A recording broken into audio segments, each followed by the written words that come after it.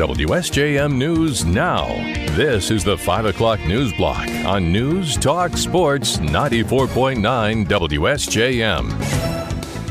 Brought to you by Special Light in Decatur and Benton Harbor. There's a good chance you've walked through a Special Light door when you go to a local restaurant, school, store, or plant. In the newsroom, I'm Andrew Green. The winners of the Lake Michigan College Spirit of MLK Spotlight Awards have been announced. Ashley A. Hines is the founder and director of the Benton Harbor Community Development Corporation and works to empower the community through development projects and programming.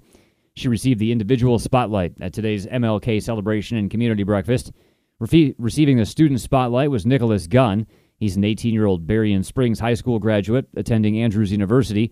He's a cadet firefighter for St. Joseph Township, a board member for the Benton Harbor Arts Association, a co-chair of the Fresh Start Children's Garden, and a member of Andrews University's Community Engagement Committee.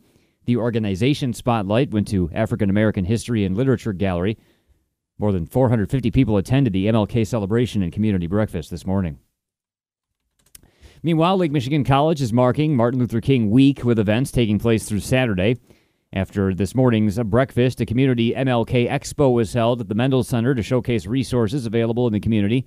LMC Dean of Diversity Cam Hirth told us the rest of the week features volunteer opportunities, panel discussions, and music. A big event will be a presentation by journalist Will Haygood on Thursday. He'll be speaking to a larger audience regarding the work that he's done. I think the title of it is Colorization, 100 Years of Black Films in the White World with Will Haygood. Hirth said a library partner helped to organize storytime events at libraries throughout Berrien County. She reached out to all of the libraries in Berrien County and extended an invite for them to join us in regards to a window of opportunity to read books, read MLK books to kids and what have you. Saxophonist Eric O'Neill Fisher will perform Friday, and the week will close out with LMC versus Glen Oaks Community College basketball Saturday. You can find a schedule for MLK Week at Lake Michigan College's website. Today's federal holiday celebrating the life and legacy of Dr. Martin Luther King Jr. and his teachings focused on achieving equality and equity. The Urban League of Detroit and Southeastern Michigan President CEO N. Charles Anderson says education is the most important factor when trying to achieve those things. We're still talking about growing and giving African Americans and others a chance to do things that have not yet been done before. And so, no, racism is not dead, but there are more people who are cooperative and supportive and working toward a better day. Anderson says we should celebrate those who've worked to educate themselves, but racism is not gone. He adds people should not only do some service work on MLK Day, but at other times of the year as well. The annual Southwest Michigan Regional Chamber Business Recognition Awards ceremony will be February 17th. The Chamber's Sarah Spoonholtz tells us the event is a way for members to get together and reflect on the past business year while looking to the future.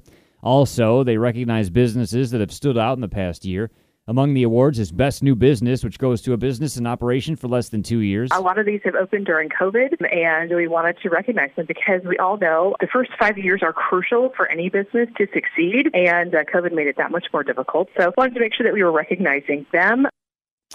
There's also the Pat Moody Award, the winner of which will have operated in the spirit of Pat Moody himself. They've provided staying power, the ability to get through difficult times, and dedication to the community as a whole to make it a better place. Other awards include the Nonprofit of the Year Award, the Economic Impact Award, and the Rising Star Award. Spoonholtz says the keynote speaker at next month's event will be Indiana-Michigan Power Chief Operating Officer Steve Baker. He'll talk about the energy industry. Early bird tickets are available through January 31st. We could be headed for a recession. Dr. Brian Long is the Director of Supply Management Research at Grand Valley State University's Seidman College of Business. He says he expects the National Bureau of Economic Research and other economists to declare a mild recession in the next few months based on a survey of West Michigan purchasing managers. One bright spot in this month's negative report is that the employment index remains double-digit positive. Despite all the talk about a possible recession, it appears that some firms are continuing to backfill some of their open positions, and others are just plain reluctant to begin laying off any part of a workforce that they've worked so hard to build over the last 2 years. The current business trend survey showed its purchasing index reached a 30-month low as reports on new orders and production also slid. Senator Debbie Stabenow is criticizing the discovery of classified documents in President Biden's personal possession from his time as the vice president. She made the comments Sunday on NBC's Meet the Press. It's embarrassing that you would find a small number of documents, certainly not on purpose. They don't think it's the right thing. Stabenow said the discovery of the documents held by Biden is a totally different situation from those discovered in former President Trump's possession. President Biden bringing things forward. They found a small number of documents. They want to make sure there aren't more. They take it very, very seriously. Attorney General Merrick Garland has appointed Robert Hur as a special counsel to investigate the documents found in Biden's possession.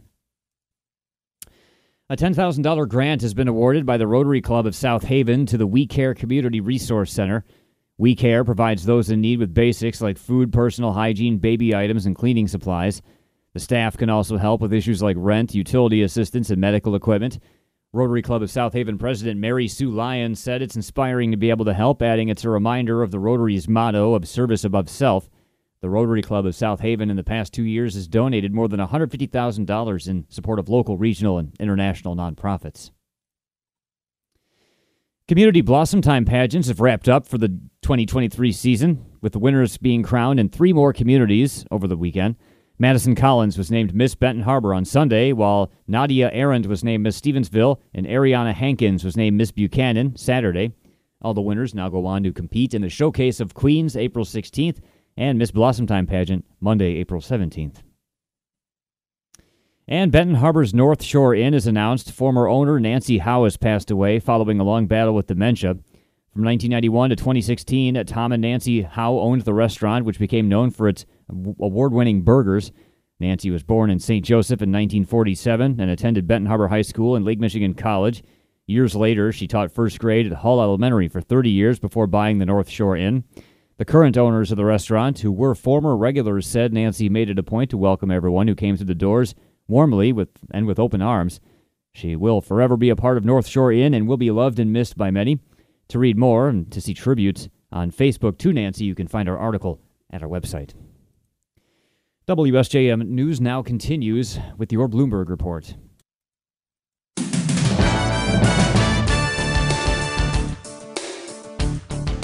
WSJM News now continues, brought to you by Imperial Furniture in Dowagiac, where furniture shopping is fun. The Biden administration is pushing back on House Republicans who are demanding information and investigations into classified documents found at Biden's Delaware home and D.C. office. ABC's Andy Field has more from Washington. The White House spokesperson issuing a statement that House Republicans are being hypocritical for not asking the same questions of former President Trump as they now are about President Biden's classified documents. The Biden press office saying House Republicans have no credibility when the president has done the right thing, voluntarily returned the documents, and cooperated with a Justice Department review. It took a court-ordered search to retrieve many of the documents from former President Trump. America has honored Dr. Martin Luther King Jr. with a federal holiday for nearly 4 decades, yet still has not fully embraced and acted on the lessons from the slain civil rights leader, his youngest daughter said today. The Reverend Bernice King, who leads the King Center in Atlanta, said leaders, especially politicians, too often cheapen her father's legacy into a, quote, comfortable and convenient king, offering easy platitudes. Quote, we love to quote King in and around the holiday, but then we refuse to live King 365 days a year, she said, at the commemorative service at Ebenezer Baptist Church, where her father once preached.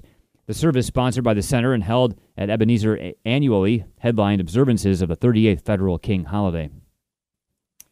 Meanwhile, President Biden observing Martin Luther King Jr. today by calling on the country to continue following in King's footsteps. More from ABC's Justin Finch. At the National Action Network's annual Martin Luther King Jr. celebration, President Biden recalled his own father's advice to not remain silent as others are wronged. Biden adding that though the country has made progress since King's 1968 assassination, Americans can't stop now. The path is clear.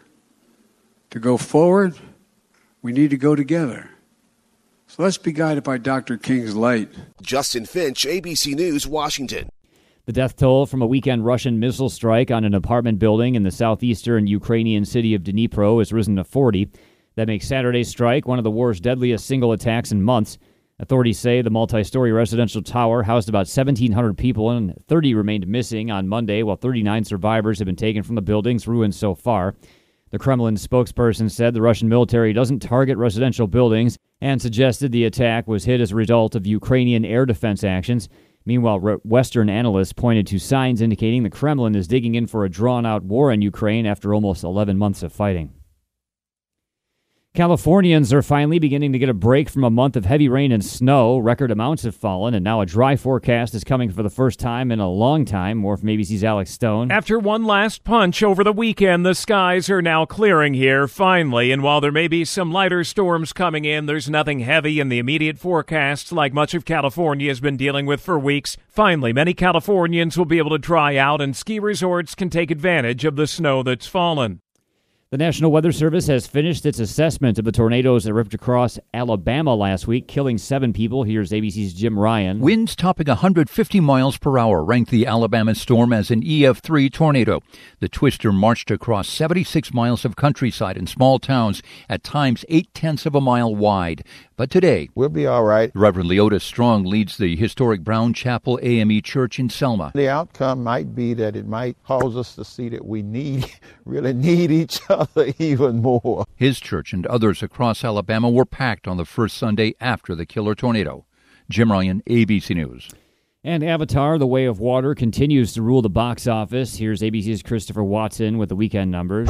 It's 5 weeks on top now for Avatar, The Way of Water. Another $33.1 million, bringing its total domestic gross to $570 million, $1.89 billion worldwide. Crazy. It's insane, right? The sci-fi horror flick Megan holds second in week 2, another $17.9 million there, with the animated Puss in Boots: The Last Wish in third. Hey, Otto! No. Tom Hanks and A Man Called Otto takes fourth in its first week of wide release. Christopher Watson, ABC News.